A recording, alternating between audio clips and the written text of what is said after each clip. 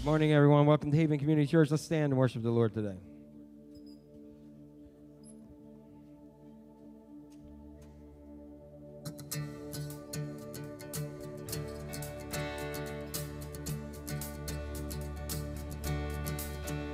I was buried beneath my shame.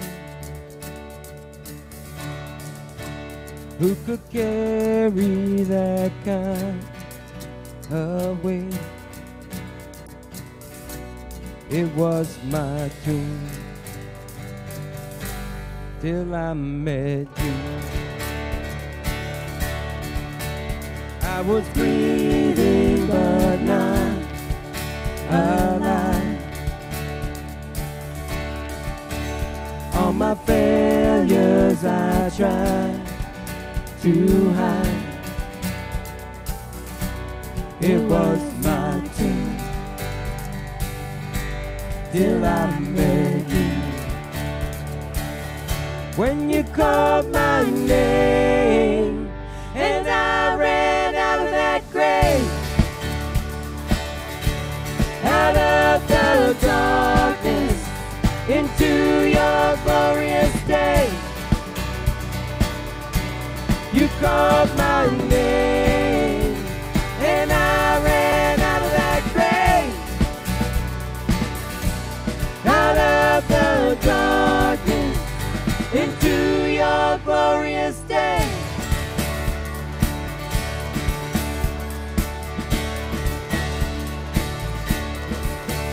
Now your mercy has saved my soul. Now your freedom is all that I know. The old made new, Jesus, when I met you.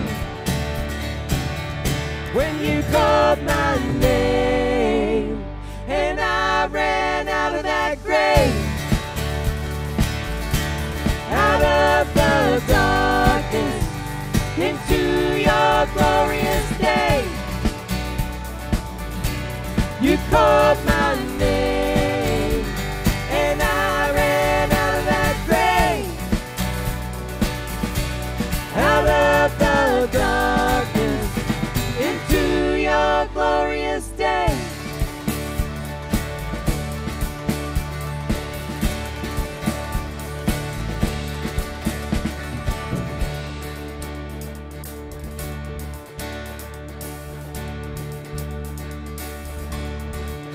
I needed rescue, my sin was heavy, but chains break at the weight of your glory. I needed shelter, I was an orphan, now you call me a citizen of heaven. When I was broken, you were my healing, now your love is the air that I'm breathing. I have a future, my eyes are open, 'cause when you called my name and I ran out of that grave, out of the darkness into your glorious day. You called my name and I ran out of that grave, out of the darkness into your glorious day. Yeah.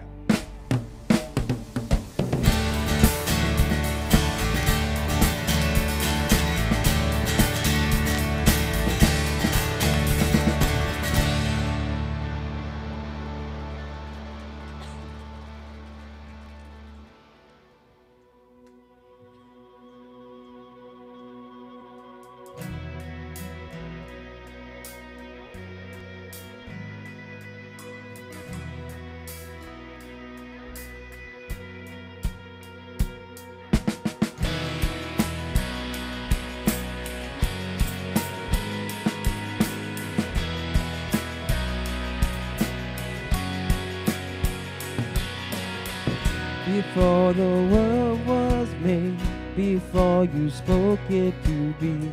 You were the King of Kings. Yeah, you were. Yeah, you were. And now you're reigning still, enthroned above all things. Angels and saints cry out. We join them as we sing. Glory to God. Glory to God. Glory to God forever. Glory to God. Glory to God. Glory to God forever. Yeah.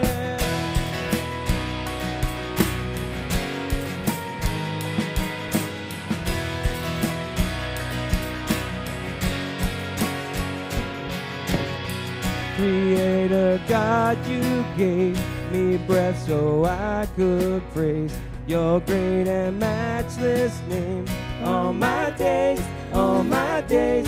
So let my whole life be a blazing offering, a life that shouts and sings the greatness of our King. Glory to God, glory to God, glory to God forever.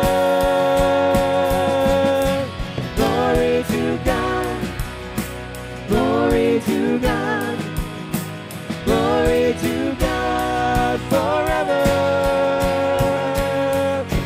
Take my life and let it be all for you and for your glory. Take my life and let it be yours. Take my life and let it be all for you and for your glory. Take my life and let it be yours. We sing glory to God, glory to God, glory to God forever. Glory to God, glory to God, glory to God forever. We sing glory to God, glory to God, glory to God forever.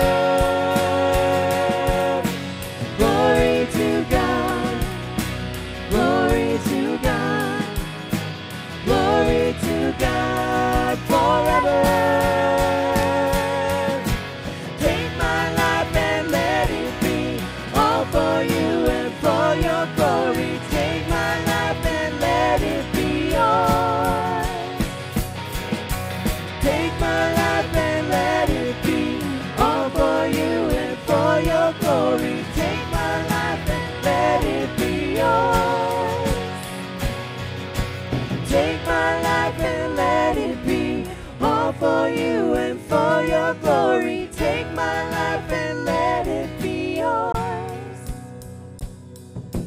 Take my life and let it be all for you and for your glory. Take my life and let it be yours. We sing glory to God, glory to God, glory to God forever. Glory to God, glory to God, glory to God forever. We sing glory to God, glory to God, glory to God forever. Glory to God, we sing now. Glory to God, glory to God forever.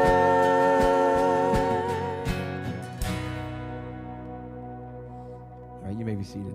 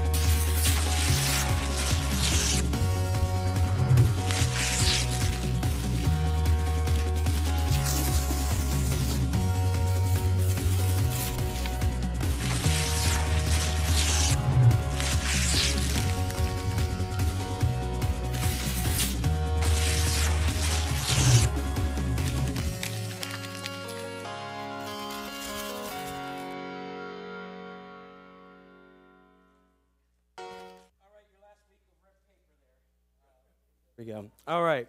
So let's take a look here. We on back here? Can you hear me? Okay, just want to make sure. Okay, we have a couple prayer requests that we want to lift up today. We want to lift up Robert Boyle. He was lifted up in prayers, and so he's in the hospital with COVID. Holly Kipp has unspoken requests, and there's several. Bob Ward asked for prayers for Steve Henning. Went home to be with the Lord yesterday, so be with him, his family, please. Joanna and Ron lifted for the Williams family for healing. They thank God for Haven. For Phyllis and Doug, they've experienced multiple deaths in family and friends this week.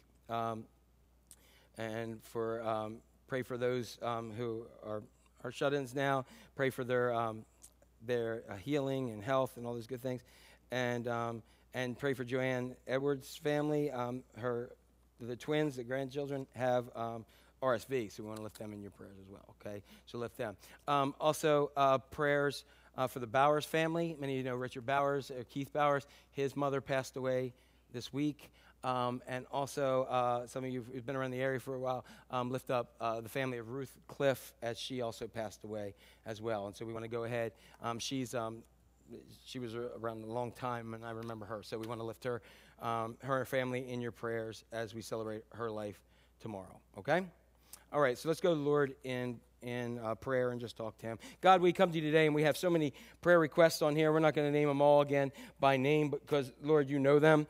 You know the prayers of everybody who is on our prayer list. And so, God, right now we just ask that you bring your presence and your healing to each person on this list. For those who have joys, we lift those things up to you. For those who have sorrows, we ask that your spirit be very active in their lives. For those with the loss of loved ones, which seems like there's so many, and for those who are just trying to get through some healing, whatever it may be, God, I ask that your Holy Spirit just direct and guide, be with them, be ever present.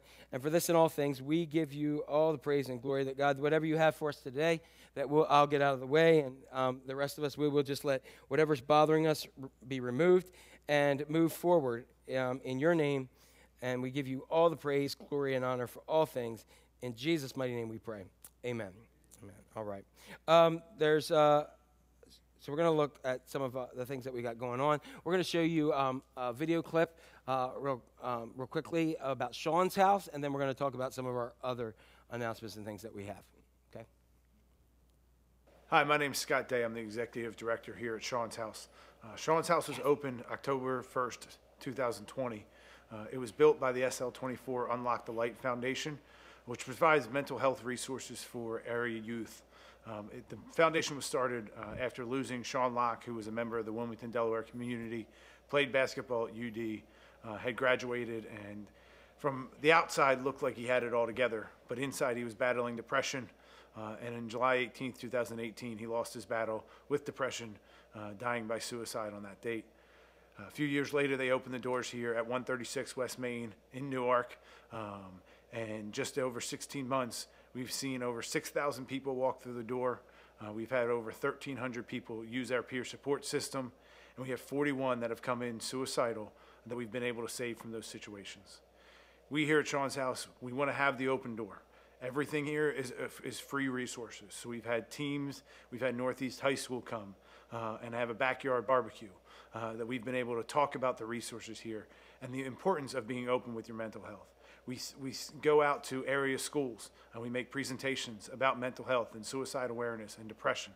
We want to serve and bring mental health into the everyday conversation, so it's an open conversation, an open topic, not only with area youth, but in family rooms, in kitchens, in meeting rooms across this area and hopefully the country. Everything here is free. So everybody who comes in here can come get a dinner, they can grab a cup of coffee, or they can come talk to somebody. We can help them get a therapist, or they can just talk to one of our peer support specialists. We continue to work every day to make it as open and welcoming as possible so they can start their journey on their mental health and recovery. Thank you for your support.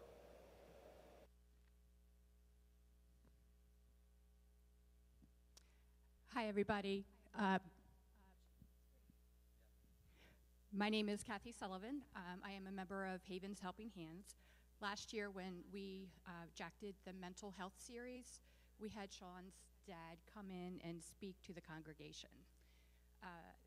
They target 14 to 24-year-olds in this program. However, they've had kids as young as 10, and they've had grandmas come in for support. So, like Scott said, their services are free. And what we would like to do, if you guys are willing or able, is collect gift cards to area grocery stores, Amazon, restaurants, because what they do is they provide meals for kids, for people, anybody coming in the doors. So at the end of the service, I will have these envelopes, and if you would like to just take one and bring it back, I think February 13th is going to be our last collection day. And I also have some brochures on Sean's House, so if you have any questions, just ask. Oh, and there's a Amazon wish list link on our webpage, right? Under the bulletins, I think. So if you missed, weren't here with us last year and you want to see that, up on havencc.org, you can go back through our services, and you can see last year in the fall, we did a whole series called Hope for Mental Health, and Chris did come and speak to us, and pretty powerful story of the struggles that his son had, and that eventually led to him taking his life. So go ahead and check out that. And so we're just glad again that anybody wants to help out with that. And you can also volunteer there as well if you're interested. So it's a pretty cool service in helping so many others. Okay, so we have those. We also have a lot of other things going on, and we're going to take a look here real quick at what's going on here at Havens that you can connect to more.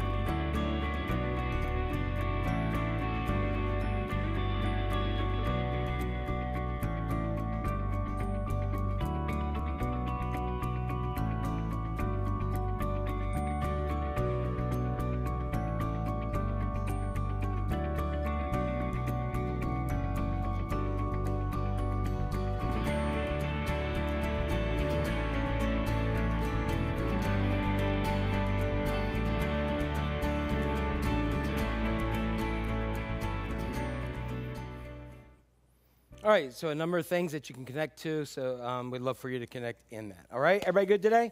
Yep. Everybody cold? All right, I have another announcement, which will kill me. Today is Melissa's birthday, so I got to say happy birthday. And Dana, did you have a birthday? Yeah.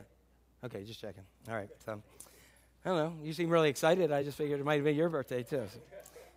All right. So today we are, if you've been with us or haven't been with us, today we are completing our series on called Selfless. Okay, we started the year doing that with 4 weeks of that. We'll have a couple weeks of some a different topic, but to let you know, not next week, not the following week.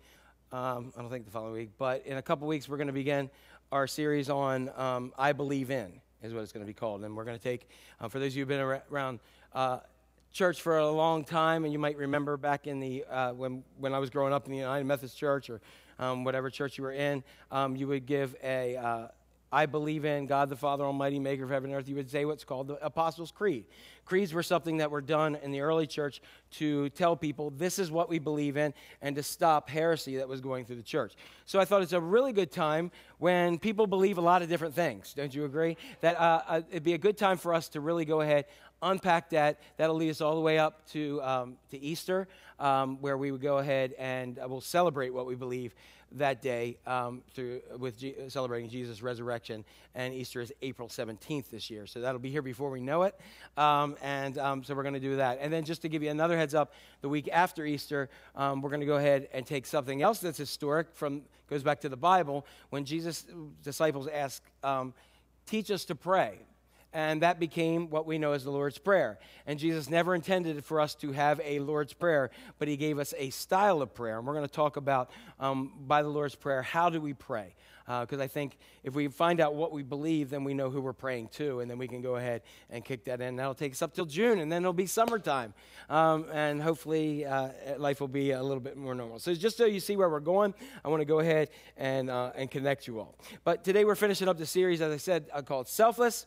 And week 1, we talked about being bolder by sharing our faith in Jesus. And the whole premise of this is that we do live in a very self-centered, selfish culture. Week 2, we talked about being faithful in service or having service with a smile, and that we're all called to serve in certain areas. Last week, we talked about overcoming our kind of selfish attitudes and becoming incredibly generous there. So today's message, we're going to talk about being wowed at work. How are we grateful in the daily grind of work? How do we go ahead and lead that? So I'm going to introduce you. I want to introduce this kind of concept and an idea, and I'm guessing a lot of us may relate to this in one way or another.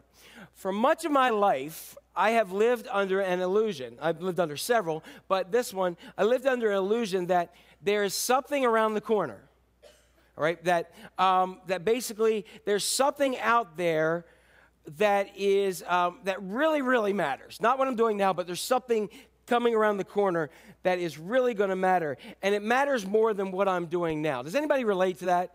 Like you're doing something and you say, well, I'm doing this, but eventually something else is going to happen, and it's going to be better than what I'm doing. And so when we look at that, a lot of that is there's something that I'm really going to make a difference in, that it's something that I desire, or maybe something that I'm looking for, or it's something that's going to bring meaning and fulfillment and give me that significant moment in my life where people will say, oh, that's the moment that he was meant for, right? So you relate to this, correct? And you spend so much looking for that, and the premise is pretty much it's not here, but it's out there, and that's what we spend our lives looking for. And I'll give you an example of how this has played out in my life. I could go all the way back to when I was in high school, and I was cleaning toilets and doing maintenance at Elk Neck State Park. I said, there has got to be something else besides this. Correct? When I worked at a bookstore, I was like, hey, this is fun, but there's got to be something else here. And so I started that. Then when I went, was in high school, I said, I can't wait to go to college because there's got to be something more than this. And I get out of Cecil County because there's got to be more than Cecil County. Then there's, I go to other things. So when I got out of college, I remember my last week doing exams, and I said, man, I can't wait. Last exam, I'm graduating because there's got to be something more than this. And so then I went and I got a job in marketing and PR, and I was there, and I said, well, you know what? There's got to be something more than this. And there was. It was called unemployment, corporate downsizing. And when I was there, I said, well, you know what? There's got to be something else around the corner. And so I said, hey, okay. I answered God's call to ministry, and I said, okay. And then I went ahead, and I was in my 20s. I worked for Morris Chapel and St. John's United Methodist Church, two small churches, one that had, I think, 30, and one that had like 6 on a good day. It was like 35, 45, and one that had like 6 on a really good day. And I would go at 9:30 to one, and then I'd run back to 11 o'clock at the other one. And when I was there and looking, I said, well, you know what, I'm going to do what God wants me to do here. But there's got to be something around the corner that's more than this. Even here, that God's going to bless it more, or there's going to be that appointment in the sky that's going to have thousands of members, and there's going to be more than that. Well, after 9 years, there was something else, and it was an appointment to Bethel Church in Lewis. And I played the whole game that the United Methodist Church plays called Musical Chairs. And they sent me to Lewis, and it was a lot of other stories there. So I went down there, and while I was there, there were some personal struggles and some other things, and I started to say, guess what? There's got to be more than this. And so I went to a conference, and then God I had in my mind, and this went on. I could even add when I got out of seminary. There's got to be more than this, because that's what it was when you were at the small student appointments. You were like, once I get through seminary, then I get the bigger church, and then there's more to this. And then that would happen. And then when I went away to a conference, when I was at Bethel, it was all about church starts, and it was the 2000s, and that's what we were talking about. And I said, you know what? I felt this call of God, hey, I'd love to start a church. And when I start my own church, then I'll do things my way. And then life is really going to be amazing. And then we started Haven Church, and we found out that, yes, it is, but no, it's not. And then we could take this to other areas. You might even take this to your own thing about family, that when you were younger, you just thought, when I grow up, I can't wait to when I'm an adult. You remember saying that? Whoever said, I can't wait to get out on my own and be an adult, and then like after a while for adulting, you're like, this is not fun. But there's got to be something more than this. So, but you figured when I get an adult and get out on my own, then something else will be there. And then you say, when I meet the person I'm going to marry, then life is going to start. And then when you finally get married, and yes, now that's going to start. And then when you have your first baby, you say, that's when our family is going to start. It's going to be amazing. And when your first baby gets out of your diapers, you're like, then it's going to be incredible. And they're growing up, and you say, when they're teenagers, it'll be easier. And then you say, no, it's not. And you want to go back, or you want to just escape. And then you say, when they get older and get married and get out of the house, or when they go over to go to college, then we can live. Then life will be different. But you don't. It's nothing different. And then they say, when they're all gone, then we'll have more money. And you realize, no, that's not true either. And so what we exist in, that all in these different things that we have in life, in different stages of life, we have this when-then. And what I did is I found myself time after time in whatever season I was in, wishing the current season away, waiting for the next one to come. Can anybody relate? And in doing this, I was thinking of the Adam Sandler movie Click, if anybody's seen that, where he has the fast forward, and before he knows it, he fast forwards his whole life away.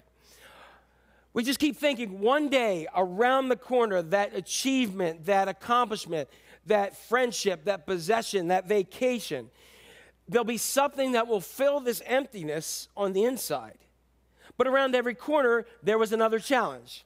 There was another goal. There was another vision, there was another dream, or there was another perceived prize that was ahead of me, that when I got there, I realized it didn't fulfill me and I needed something else. Now, I've lived long enough to look back on my life and to see the real weaknesses in my life. And what I've noticed is that for so much of my life, I've been spending time pursuing what I want. I spent time pursuing my dreams, my passions, my goals, my needs, my wants, and whatever it is that I get, once I get it, there's got to be something else out there. There's got to be something more than what I have right now. And what does the culture do? We look at our culture, and our culture completely and totally feeds into that mindset, doesn't it? It says, hey, get what you want. Totally take care of you. Every commercial, every advertisement, everything you see on social media. Like, it's interesting that have you ever noticed that if you're looking at cars, every advertisement on social media then comes up about cars? or about something, that the gear it, everything is geared to say, get what you want, and then you'll be happy, and then you'll have what excites you. It tells us to gratify ourselves, to indulge ourselves, to get what you want. You deserve it. Treat yourself. But the problem is, as Christians, Jesus says, if you want to follow me, you don't treat yourself, you deny yourself. And that's a hard thing to see. Jesus says, you deny yourself, and then you take up your cross. And that's a metaphor, which is a picture to say that Jesus is saying, you actually died to your own fleshly desires so that you can live by his Spirit. And then he said, then you follow me. You deny yourself. Now, there's a verse that I want to kind of use as like an anchor or a launch-off point here today for our discussion today. And I want to look at it. It comes it's from the Apostle Paul. It comes from 1 Corinthians chapter 10, verse 31.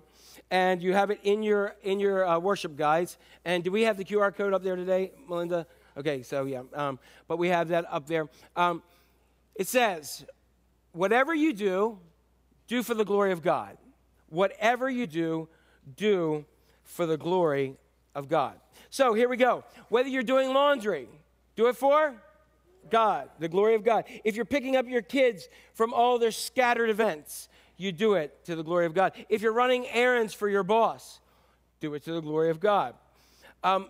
If you're doing something that is not a big deal, do it for the glory of God. Whatever you do, it says do it for the glory of God. So when I look so much of my life, if I'm honest, and if many of us are honest here today, whatever I do is mostly for me or somebody close to me in the flesh. When I think more about if I'm doing everything I'm doing, if it's for God, he's kind of down on the list. And I'm going to be honest with that. And so I think some of us, if we're honest, it's the same way.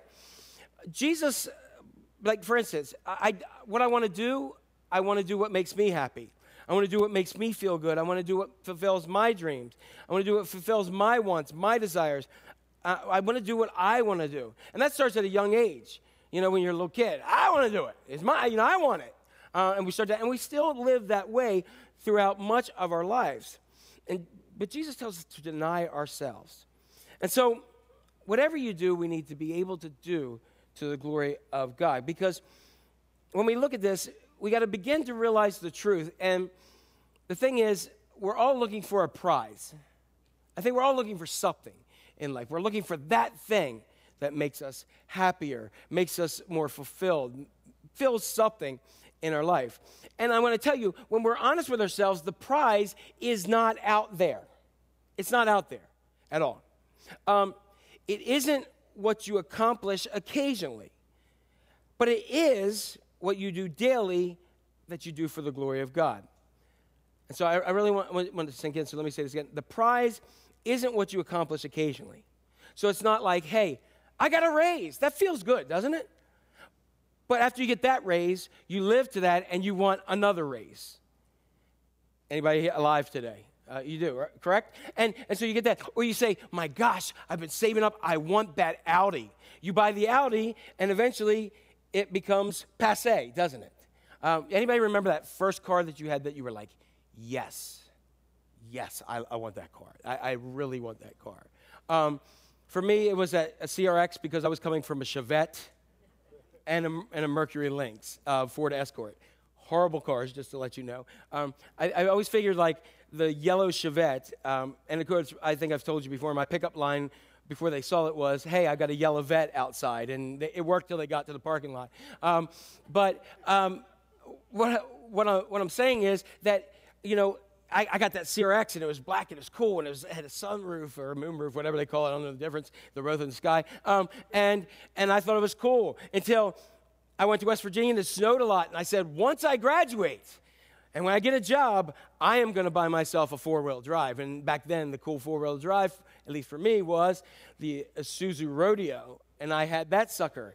And then I said, but I had to get out and lock the hubs, and forget that. I want another Isuzu Rodeo that I can go, boom, and I don't have to get out and lock the hubs, and I'm really cool. All right? And I was cool until that blew its engine.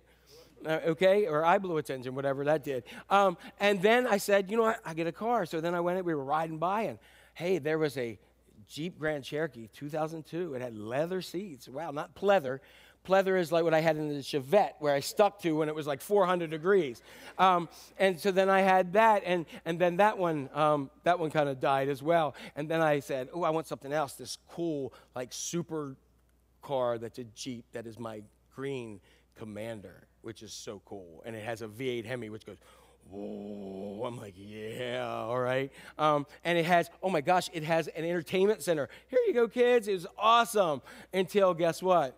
Then it started to have problems. Still got it, but then I said, you know what I want? And I looked for months, and then I found my Jeep Grand Cherokee high altitude. Not altitude, high altitude. You with me? Everything's blacked out, and it's cool. And it doesn't only just have leather seats. It has the air that goes, whoo, and you go, yes, thank you, Jesus, right?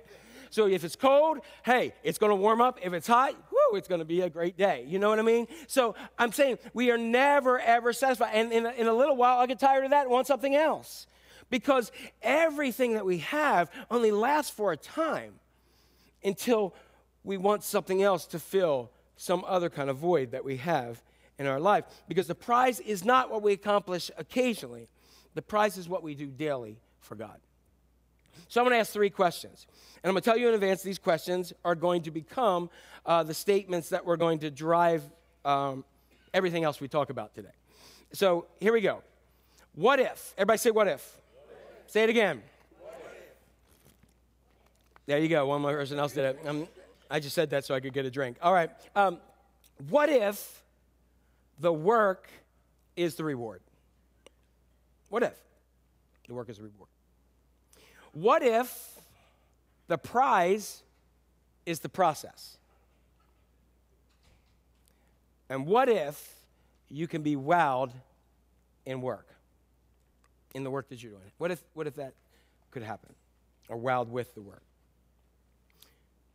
What if whatever you do, you can find fulfillment and meaning and divine satisfaction, all because whatever you're doing, regardless if the world thinks it's great or not, or grandiose or not, what if you do it all for the glory of God? So let's look at 1 Corinthians chapter 15. There are going to be 2 verses here, 9 and 10. And I believe this is a very, very personal text from the Apostle Paul. I think he's actually being transparent. And when you're transparent, it also brings up the V word, vulnerability. And so here's the Apostle Paul bringing up this section here. And I'm amazed at what he says. But it tells you how he feels.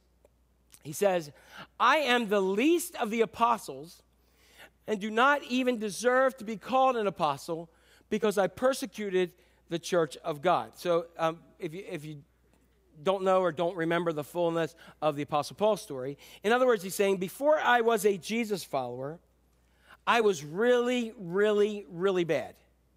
I was so bad that I hated Christians and I hated what the followers of Christ were doing, so much so that I made it my job to go and round them up and actually bring them to trial and kill them.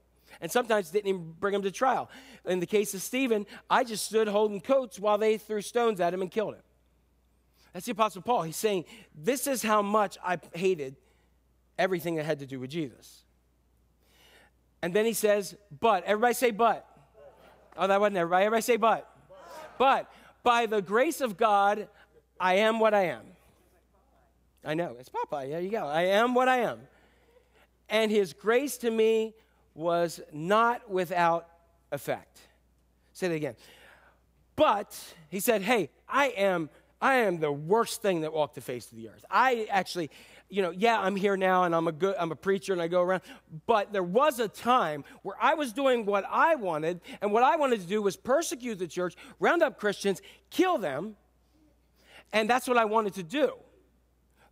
But God gave me grace, undeserved love and favor, came from God, and he took me as I am, but made something different in it. So I'm not changing who I've been. I'm just telling you who I am now. And his grace made an effect on my life, is basically what the Apostle Paul is saying. Now, this is my story. It's the story of grace. I am what I am because his grace was not without effect. Many of you, that's your story. You weren't good. Many of you weren't good. Many of you weren't faithful. Many of you weren't righteous. Many of you weren't just kind. But by the grace of God, you are who you are now, not because you're good, but because he is, because Jesus is. And you're becoming who he wants you to be because God's grace, his undeserved love and favor, is not without effect. It will affect your life when you really connect to it. Now, the sad thing is that some of us here today, and some of us in the sound of my voice online and wherever else, God's grace has been without effect in your life. I'm just going to be honest. You can hear a word, you can read the Bible, you can do all those kind of things, but God, for many people, for some people, and for many in the world, God's grace has been without effect. And I'll tell you why. Because you have not opened up and let it touch your heart. You may have let it touch your brain. You may have let it touch your culture. But you haven't let it touch your heart individually. You haven't been changed by it because you haven't let it take root and grow in your life. But the good news is you're in the right place here today, and you're in the right place for the work of God. So he says this first section here in verse 9, and then Paul goes on to say something, and I love what he says here. He says, I am what I am, and grace without effect. And then he says, no, look what he says, I worked harder than all of them, yet not I, but the grace of God that was within me. What in the world is he talking about here? What did he just say? He says, I was not any good, but God's grace transformed me because of who Jesus is and because of what he did.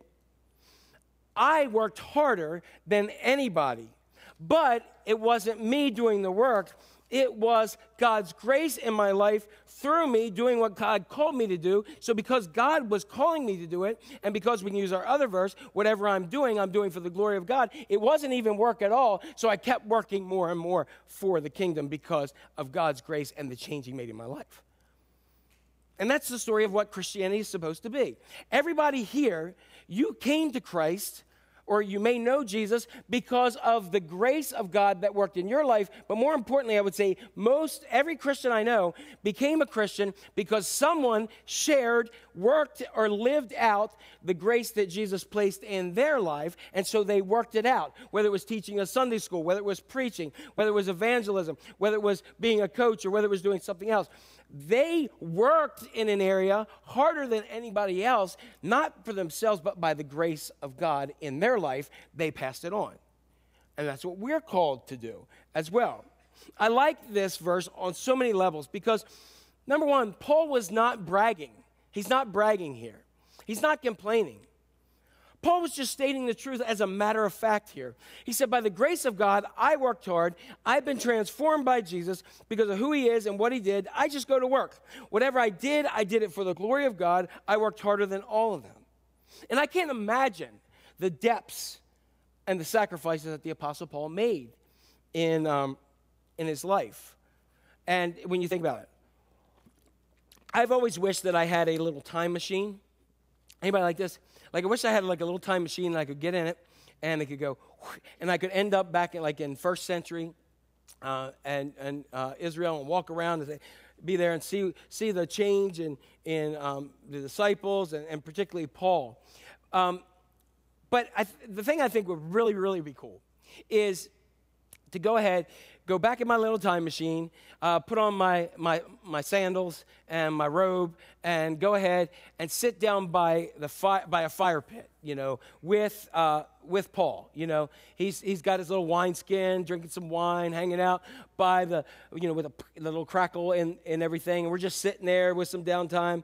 And he's had a couple wineskins, and so he's a little more chatty right now, and a little less judgy. Paul can get a little judgy at you, which he can because the measuring stick he has is a pretty good one. And so he's like kind of chilled out for a while, and I just look over and say, hey, yo, Paulo, what's up, man?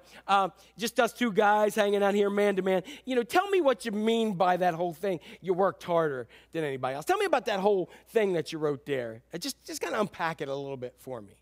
And so I can imagine Paul saying, well, I'm not bragging, because I don't like that. But, this Galilean wine's pretty good, so let's talk a little bit more. So he goes ahead and he says, while other people, like you and I are sitting up at the fire now, while other people went to bed, I stayed up a little bit later. I stayed up praying and just thinking and strategizing what God wanted me to do. And I got up a little earlier and got to the rock on the corner, which is my office. And really, I said, I want to do things right for God. And when most desired comfort, which I had so much of before I met Jesus, I realized that following Jesus was not going to be comfortable at all.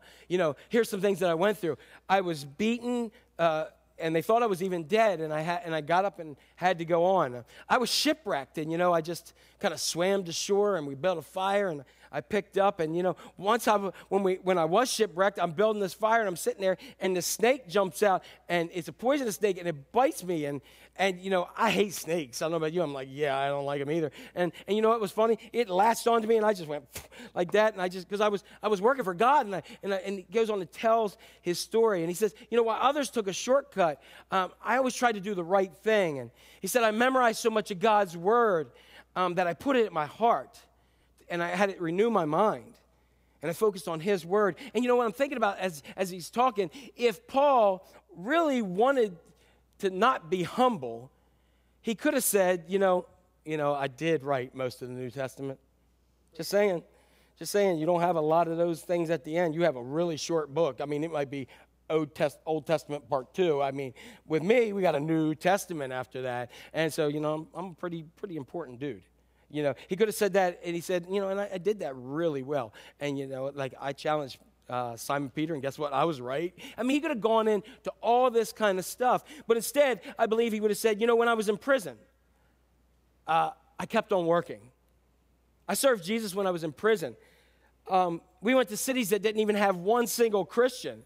And we managed to start churches that led people to Christ, and we led someone to Christ, and then someone else led someone to Christ, and it started to mess with the whole Roman world. We raised up leaders, and we didn't have any resources. We had no budget, very little budget, but we just did what we did, but we got the job done. And so I worked harder than anybody on that. And if you can kind of look at this kind of objectivity and step back, what you find is Paul was not wishing any of his current seasons away. Never did he wish, no matter what he was going through, he never wished it away for the next thing that was coming around the corner. Wherever he was all there. Whatever he did, he was doing all for the glory of God.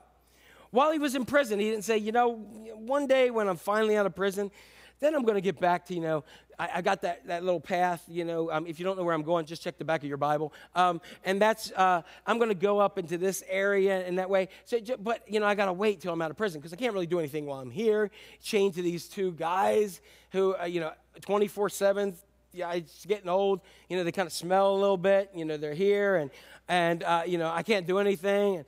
And so he didn't do that. He said, no, whatever I'm going to do, I'm going to do for the glory of God. And so if there's two guys chained to me, yeehaw, I have a captive audience. And guess what? When the shift change comes, come on, boys, next people, and I'm going to go through it again. And you know what? While I'm in here, you took the chains off me because those guys got tired of me a little bit. Can I have some pen and paper? And go ahead, and then I'm going to start to write. I'm going to start to encourage other people in the Lord while I'm sitting here in chains. Even though my eyesight's horrible and I'm going to write really weird, I'm going to go ahead and give that because people need that encouragement. And I'm going to write those Ephesians a letter because they really need it. And that Corinthians, my gosh, they are a mess. So let me write it. Let me go ahead and do this. And when shipwrecked, you know what he didn't say? Man, come on, God, you let me down. What in the world? I prayed for protection, and I did that. Before you leave on a trip, we held hands, and I say, and pray for traveling mercies for all of us. And here we are. I'm shipwrecked, and now I got bitten by a snake, and this is not fun. Where are you, God? He never said that. What he did do, he said, you know what? We didn't die, so we still have life and breath to keep on going. So God must still be with us. And begin to share his faith.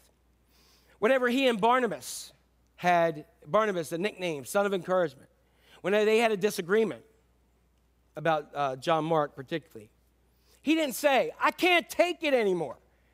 Barnabas, I can't take it anymore. These Christians, you can't trust any of them. They are all just up to something else, bunch of hypocrites here. What in the world? I'm leaving the church because Barnabas hurt my feelings. Son of encouragement, I think not. Son of something else is what I got. No, Paul did not say that. Not one bit did he say that. He just picked up with somebody else, with Silas, and headed off in another direction. He said, you know what? I don't have time to be bitter. We just have work to do. Whatever I'm going to do and whatever God's calling him to do, we're going to do for the glory of God. I don't know how this applies to you. But right now, you could be in the midst of changing tons of diapers. Do it to the glory of God. It stinks. But what you're doing is not just changing messy diapers. You're taking care of a life that God brought into this world, and he has purpose and plan for their lives. If you're making sale calls, do it for the glory of God. If you're doing laundry, do it for the glory of God. If you're running errands for your boss, do it to the glory of God. If you're trying to figure out life, figure it out doing it to the glory of God in whatever you're doing. You just say, in this moment, at this time, even though it may not be incredibly flashy and I don't think it's great, I want to do it with integrity, I want to do it with purity of heart, and I want to do it with the heart of a servant. And I'm declaring that this task now is for the glory of God. Think of the thing that you hate doing the most. What is the task you hate doing the most? Yell it out. Work, okay, work. What else? What'd you say? Clean the bathroom. What else? Laundry. Anybody on this side, you like everything? What? Grocery shopping, okay. Anybody else? Writing essays for school. What? Cutting grass. Anybody else? What? Math. Hallelujah. Hang in there. Something's better around the corner when it's done. Yeah, we all have something we don't like doing. What if we just changed that and said, you know what? I'm going to do it for the glory of God. What if we do that? Suddenly, when we have this approach, suddenly we wake up and we start to realize something very interesting, which I already said. Maybe the work is the reward. Maybe the prize is the process. And every day when we're grinding it out, doing just the normal things, we can be grateful because we can maybe just be wowed in work. So in our remaining time together, what I'm going to do is I'm going to give you 3 enemies of true reward. 3 enemies of true reward. And unfortunately, some of us know them very well. And the first one is this. Go in my little bag of tricks here. The first one is this. What's this? A pillow. A pillow. All right, here's a pillow. Huh? Everybody like pillows? It's a Santa Claus pillow. It's a pillow. What this is the seduction of comfort. Seduction of comfort. And this is something that is a huge enemy to what we do. I don't know how this plays out in your life, but like for instance, and I kind of gave a little bit of illustration of this, at some point it might be that it comes to you and you say, you know, I've been here, but what I really need to bring happiness and comfort. And I'm going to tell you, none of these things are bad. Don't go and say, oh my gosh, he said none of these are bad. They're none bad, but these are things that are enemies to doing everything for God. At some point in our life, we may say, you know, I need a different or a better house. We don't have walk-in closets, or we don't have closets at all. So I need a house with walk-in closets. I don't have granite countertops, so I need granite countertops. I don't have a 3-car garage, and I need a 3-car garage. Or I don't have a garage at all, so I need a garage. Right? And again, keep in mind, none of these are bad. Or maybe I need heated tiles in the bathroom so my Tootsies don't get too cold. All right? Maybe that's what I need. Or maybe you're one of those people that actually needs a heated toilet seat. I mean, come on, really? So whatever it is, and that's cool if you want it, whatever. But whatever it is you believe, we end up saying, if I just had this, then I'd be happy. It's the same thing with cars, like I shared with you, all that kind of stuff. You know, years ago, you know what I needed? I needed windows that went down, like this. Because I had windows that went down like this. Anybody remember these? And if you have them down there and all of a sudden a rainstorm, right? And you're reaching over, driving down the road. Some of you have no clue what I'm talking about, and you're, And so that's what we needed. Then I needed the sunroof, like I said, and then I needed the butt warmers, and then I needed the GPS built in because I got tired of that little suction cup thing falling off my front. And then I need the custom floor liners that cost like $3,000 or whatever they are. And then I need the blind spot warning signs, which are awesome. But remember when the blind spot warning was like that? You remember that? And then remember those of us who now have cars with like the little lines and the cameras in the back. Remember when you had to go and look back there? I haven't looked back in years. Because I got warning signs here and I got cameras, and I'm like, and the other day I was on a website and I saw, ooh, you can add cameras here and here and here. I don't have to look anywhere but here or here for the rest of my life. All right, so we have those. And then we need things with memory driver's seat. You know what memory driver's seat was when I was a kid? Turn the little knob. Remember that? Now we get in the car and somebody's hitting the button. You're like, my gosh, put my seat back. Correct? It happens all the time. And now we need Apple CarPlay or Android Audio. When some of us remember having a boom box, bungee corded to a seat so it wouldn't go anywhere and popping the 8 tracks or cassettes in. Right? But when we have those, we'll be better. And this sucker better have USB chargers. Whatever it is, if I can just have that one thing, then I'll finally be happy. If I was just the boss, if I just had enough money, just enough to make life easier. Guess what? I hate to burst our bubble, but God never called us to easy. He called us to deny ourselves. Easy never changed the world, ever. The pillow cries out for the seduction of comfort. The next thing, I'm just going to use this here today, this thing. And this is the shiny thing.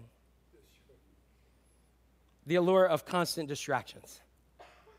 The shiny thing.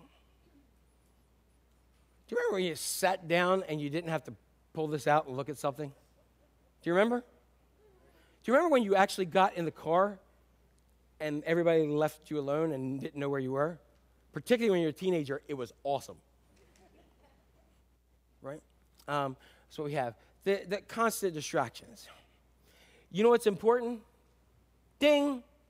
Notifications. I opened this up and there were 2 things here, and I wanted to go, hold on a second, and check it out. I wanted to check the notifications. If it goes ding or you have that, you're like, I got to look at it. It calls to us. Oh my gosh, I wonder what so-and-so posted on Instagram. Or did you see what they wrote on Facebook? And the next thing you know, you're here. You're in this place of constant distractions. Netflix. Has anybody ever said, I'm going to watch this, I'm watching this show and these episodes, and I'm just going to watch one episode before I go to bed? And you watch it, and then it goes, that little thing on the bottom is like, next episode, and you're like, oh, I ain't going to bed. And meanwhile, then it's 4 o'clock in the morning, you're like, I got to go to work, but I got to binge watch the whole season 1. Oh, season 2. Okay, we'll make a break there. I mean, we do that all the time. They put that in there because I have never just watched one episode of anything. Except for back when they had 45 commercials in the midst of it, and it said, to be continued next week. It just keeps on running. We overprogram our lives, even our children, we overprogram them. Monday's Cub Scouts or hockey or play practice. Tuesday is Girl Scouts or choir or softball. And Wednesday is 4-H or gymnastics. And Thursday is piano or oboe lessons or play practice again. And Friday, everybody's worn out, but it's time to get packed up and on the road for travel underwater basket weaving. Yes, Johnny, I know he's only 3, but he could be the best underwater basket weaver ever in the history of the world, and he's going to go to the University of what in the world and have a master's in underwater basket weaving. And Saturday and Sunday is more of the same. More and more of the same. You know what it is? It's the shiny thing. It's the carrot. And we're the donkeys that continue to chase the carrot. We never, ever, ever seem to find real satisfaction because we've been fooled by the shiny thing. And that's the second one. So beware of the shiny thing with constant distractions. Last thing. The towel. The towel. It's the perpetual temptation to quit, to throw in the towel. Time and time again. Marriage gets difficult. I'm not in love anymore. It isn't worth it. Throw in the towel. Trying to get our finances together and try to get out of debt, but oh my gosh, the dishwasher, the car, the dog or whatever just broke. Oh, here's another bill.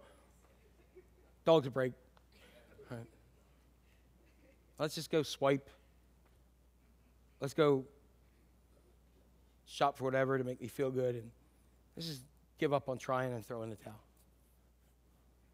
I mean, Christianity. If I can't tell you the many times I've heard some version of this. I was going through a rough time, and I tried God, and I went to church for 3 weeks. I read my Bible for 2 days. People there didn't like me. I didn't like it. I couldn't get a parking place, so forget it. I'm out of here. I'm throwing in the towel.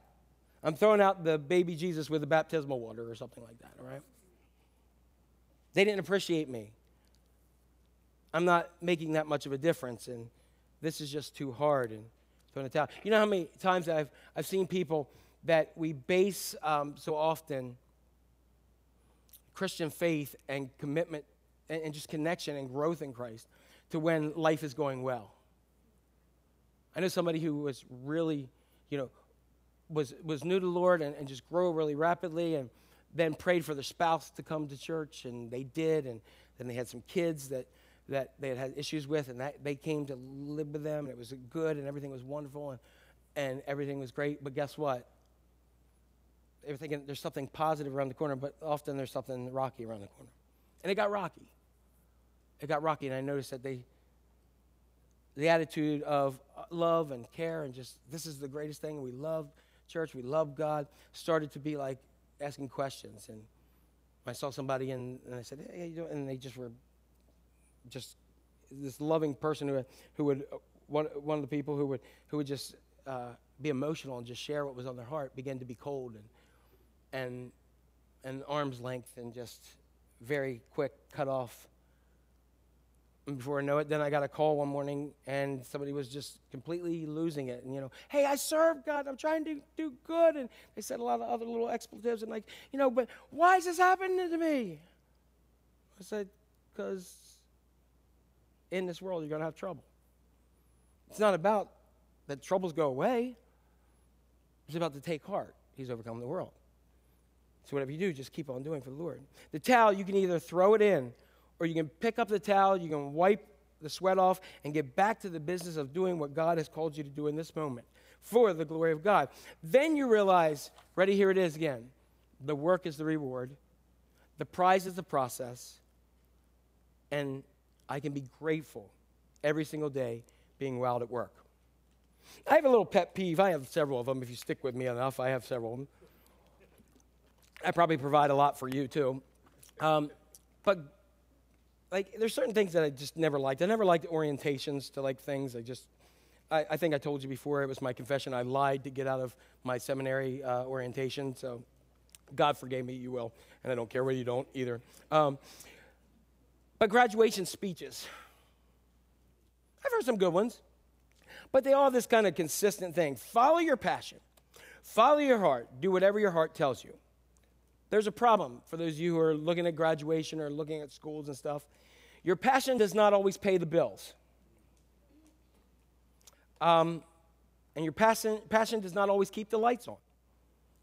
The problem with passion is self-passion is about us. Self-passion is about me. Higher calling is a calling that God calls us to do, and it's selfless purpose, not selfish passion. It's a higher calling, and you're doing God's purpose. I've heard it said, and it's pretty amazing, And passion follows purpose. So what do? Instead of me being the starting point, what do I need to do? What do I need to be happy? Have God be the starting point. Whatever you do, do for the glory of God. Then you start to realize, even in the middle of what you may not have chosen or what you may not have wanted, let me ask you, how many people went to college and majored? How many of you are doing the thing that you majored in college for? Okay? I was a journalism major, like newspapers. Remember those things? Bye-bye. Life changed, and God called something different. And when you realize that God has a purpose in your life, then you recognize that what you're doing, God has called you to do, even in this moment, and it may not be your favorite thing, but when you're serving His purpose, your passions start to always follow that purpose. Purpose doesn't follow passion. Passion follows purpose. And when you start with God and connect to His purpose for your life and what He's called you to do, even in the midst of something you don't like, then passion begins to come out there. I was thinking about the Apostle Paul. He was a regular person who was passionate about something in his life. I don't know what it could have been. He was a tent maker. Maybe he just had this whole kind of thing of like, I want to build tents. And tent making is awesome. I am like Coleman before it ever started. I'm Paul. It could have been music. Maybe he had a guitar. Maybe he's really good and he puts his clips on YouTube. Get it? Take you a while. There you go. It finally got to the back. And he's saying, they're going to discover me on there. Maybe it was art. When I get my paintings done, I'm going to sell it for lots of big shekels. Maybe he thought that. Maybe if he was living today, it would be cars. And he said, that Tesla, like not the cheap, but the Tesla. That's what I want to really be happy. Whatever it is, don't kid yourself that Paul did not have passions of his own. There were things that he was excited about in his own. But I can promise you, to the core of my being, without ever sitting down and getting in my little futuristic machine and talking to him, I can promise you this. He was not passionate about getting beaten and left for dead. He was not passionate about getting bit by a snake. He was not passionate about being thrown in a jail cell strapped to these Roman soldiers. He was not passionate about any of that stuff at all. This was never on, man, when I grow up, I really want people to take me, hit me, and throw rocks at me until they think I'm dead. Woohoo!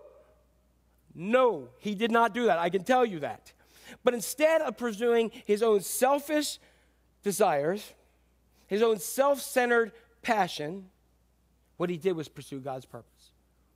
I'm sure there's days on this missionary journey where he just did not feel like getting up and going. But he did. And it made an incredible difference. In Acts chapter 20, I think then Paul would say things like this. And he did. However, I consider my life worth nothing to me. My only aim is to finish the race and complete the task the Lord Jesus has given me. The task of testifying to the good news of God's grace. What does Paul say here? We can say this too. He said, none of my, what I look at in my life, none of my dreams, none of my wants really mean anything to me anymore. My only dream is to fulfill God's purpose. And what is that? To demonstrate, live out, and share the good news of God's grace, what He's done in my life, and what He can do in yours as well. What does purpose do? Purpose helps us feel passionate about ordinary things. Something mundane or ordinary starts to take on meaning. You ever gone like into Disney or some place and you see the guy just like waving to you when you walk in?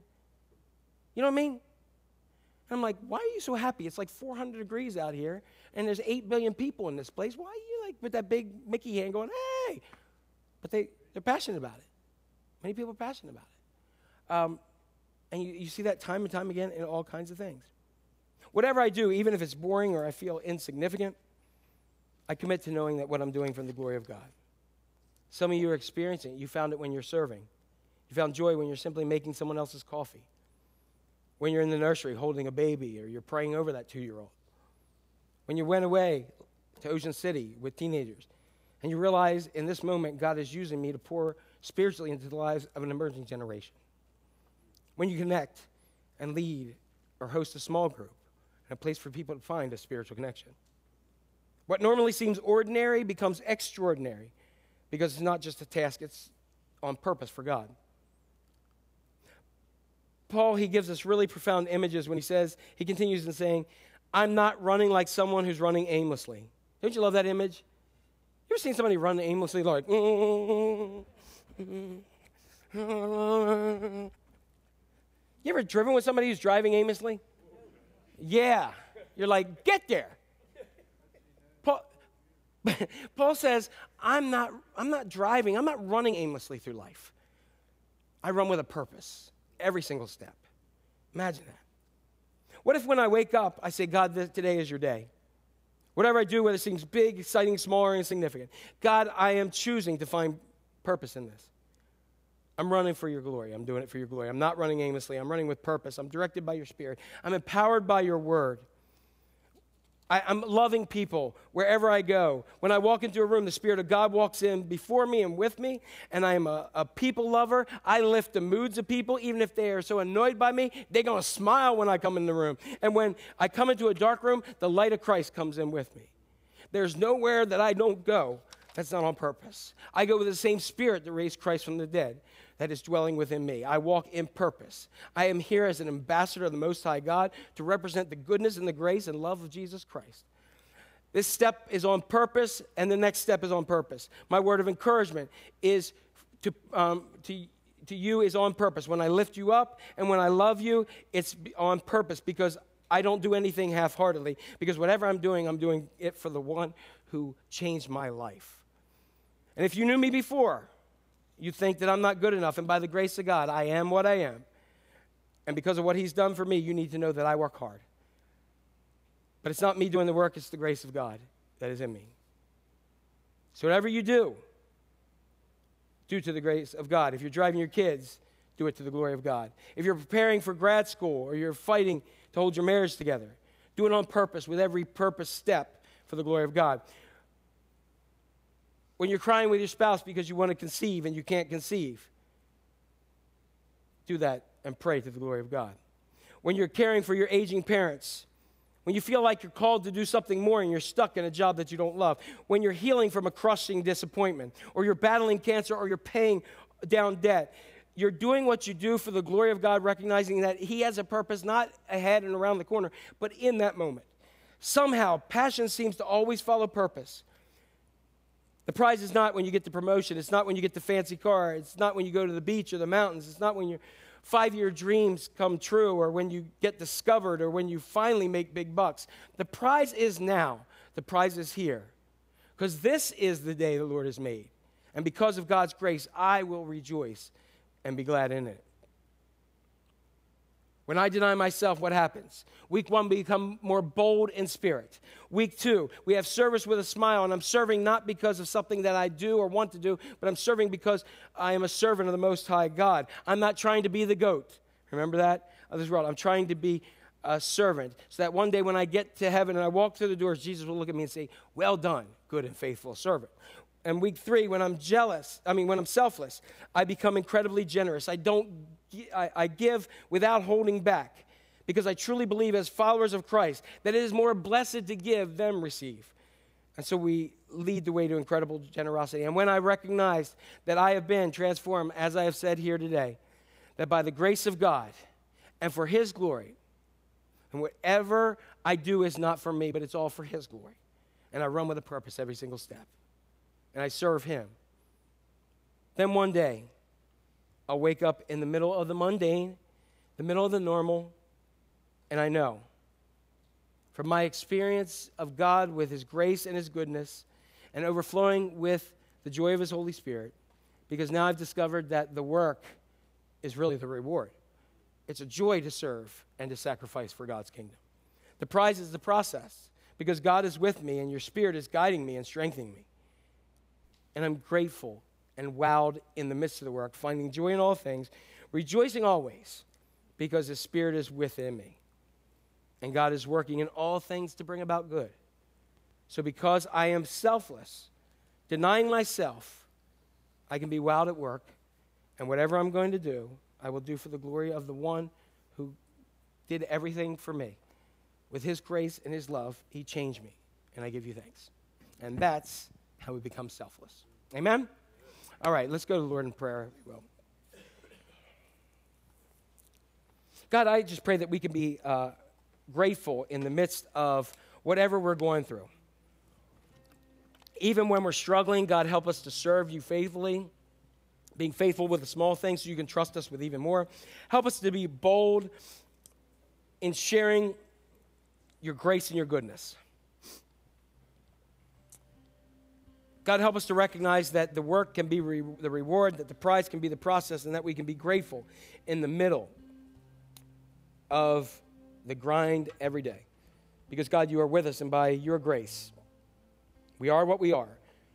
And because your grace, your undeserved love and favor is not without effect. And so as we keep praying today, I think some of you, you're going to recognize, just as I am continually recognizing, that life is not all about me. And when I look at my life and I look back, I recognize that all my dreams, everything that I wanted, life is not about that for me. I came to recognize that Jesus, who he was and what he means. He's the sinless Son of God. He was the selfless in every single way, that while we were still sinning, Christ was obedient even to a death on a cross. He died in my place, in your place, and the sinless one was obedient even to death on a cross, and he died in my place. And on the third day, God raised him from the dead, and so that he would defeat hell and death and the power of the grave, so that anyone, and this includes you, who calls on the name of the Lord, Jesus, will be saved, at the name above every other name. When you call on his name, he's there. Every sin, every other thing, if you feel like you can't forgive yourself, you can be forgiven by God. And his grace will transform you in this moment by his goodness. Up to now, his grace may have been without effect because you haven't opened up your heart to really make that change. He wants to make you new, because when you're forgiven, you have a newness on life. Not because you're good, but because he is. And he wants to transform you in your life. So if you'd be willing to just pray this, just, God, my Father, today I trust you to save me and forgive me of all my sins, to fill me with your Spirit, so I could know you and serve you and follow you for the rest of my life. My life is not mine. It's not about my desires and what I need and what I want. I want to give it to you, and I want to serve with your purpose. I want to live in your blessing. So thank you for the new life. God, you've got this one. Do something with it. You have mine. In Jesus' name I pray. Amen. Everybody, today I'm just going to ask that you just go ahead and just think to yourself about what the Lord is speaking to you. Is the pillow, is the towel, or is the shiny thing in the way of, as an enemy of selflessness? Let's just stand right now and let's just worship the Lord this last time. And again, there's always people that are willing to pray with you, and let's just worship.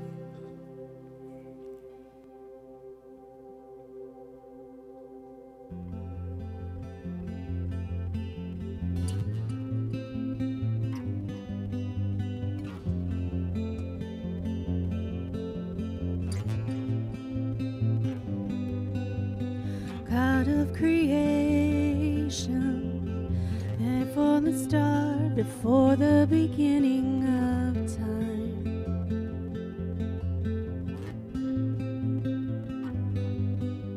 with no point of reference, you spoke to the dark and fleshed out the wonder of light.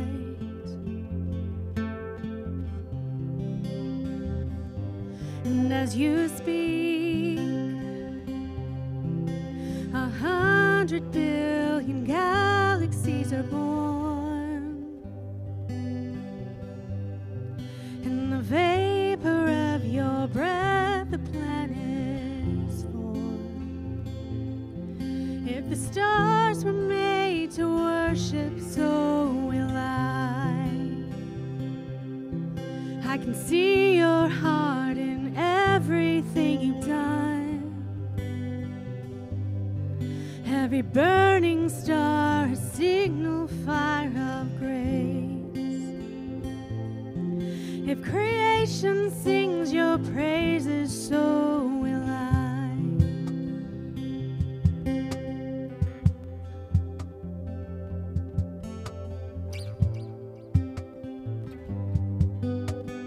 God of your promise, you don't speak in vain, no syllable empty or void.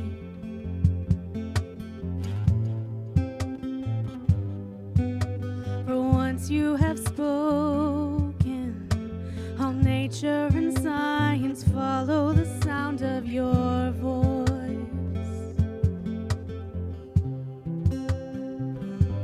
And as you speak, 100 billion creatures catch your breath, evolving in pursuit of what you said. If it all reveals your nature, so will I.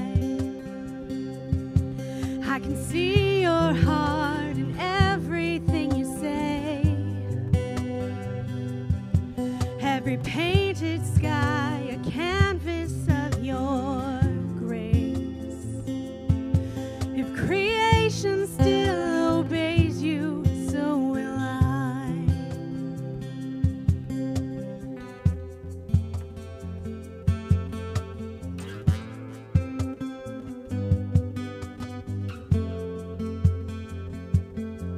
If the stars were made to worship, so will I.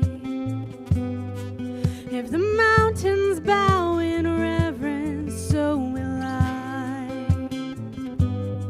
If the oceans roar your greatness, so will I. If everything exists to lift you high, so will I. If the wind goes where you send it, so will I. If the rocks cry out in silence, so will I. If the sum of all our praises still falls shy, then we'll sing again 100 billion times.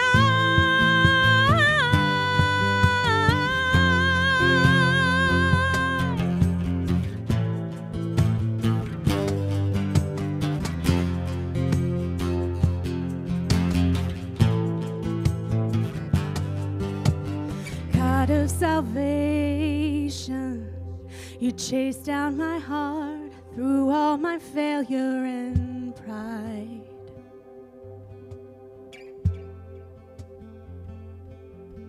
On a hill you created, the light of the world, abandoned in darkness to die.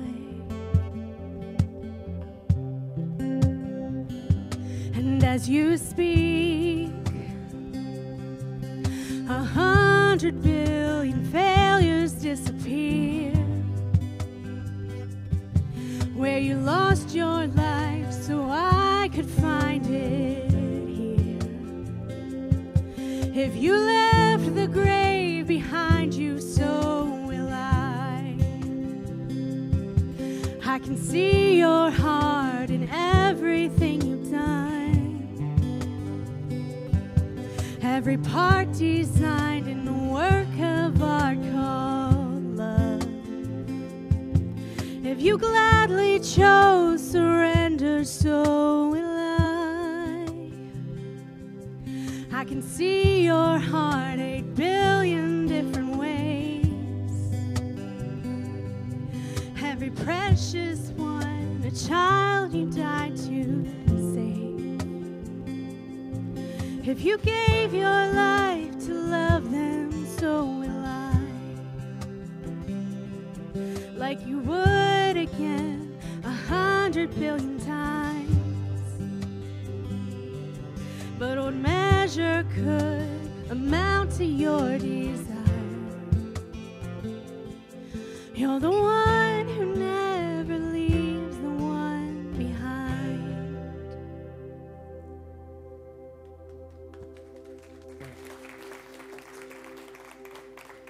All right, everyone. Really good words to that song. That really hit you. So next week we're going to start like a little couple things for 2 weeks, and then we're going to go ahead with our I Believe In series. So come back next week. Bring somebody with you. Again, thank you again for giving and offering. I forgot to announce that in the prayer. And if you weren't able to do that, you can go ahead and connect that. So thank you in advance. And also thank you for anyone who wants to connect to Sean's house. Again, if you're visiting with us, we don't expect you to do that. You're our guest here today. But have a great week in the Lord and see where God's going to leave you. So tomorrow when you get up and that alarm goes, be wild in the work and see what happens. Do everything for the grace of God. Have a great week. God bless.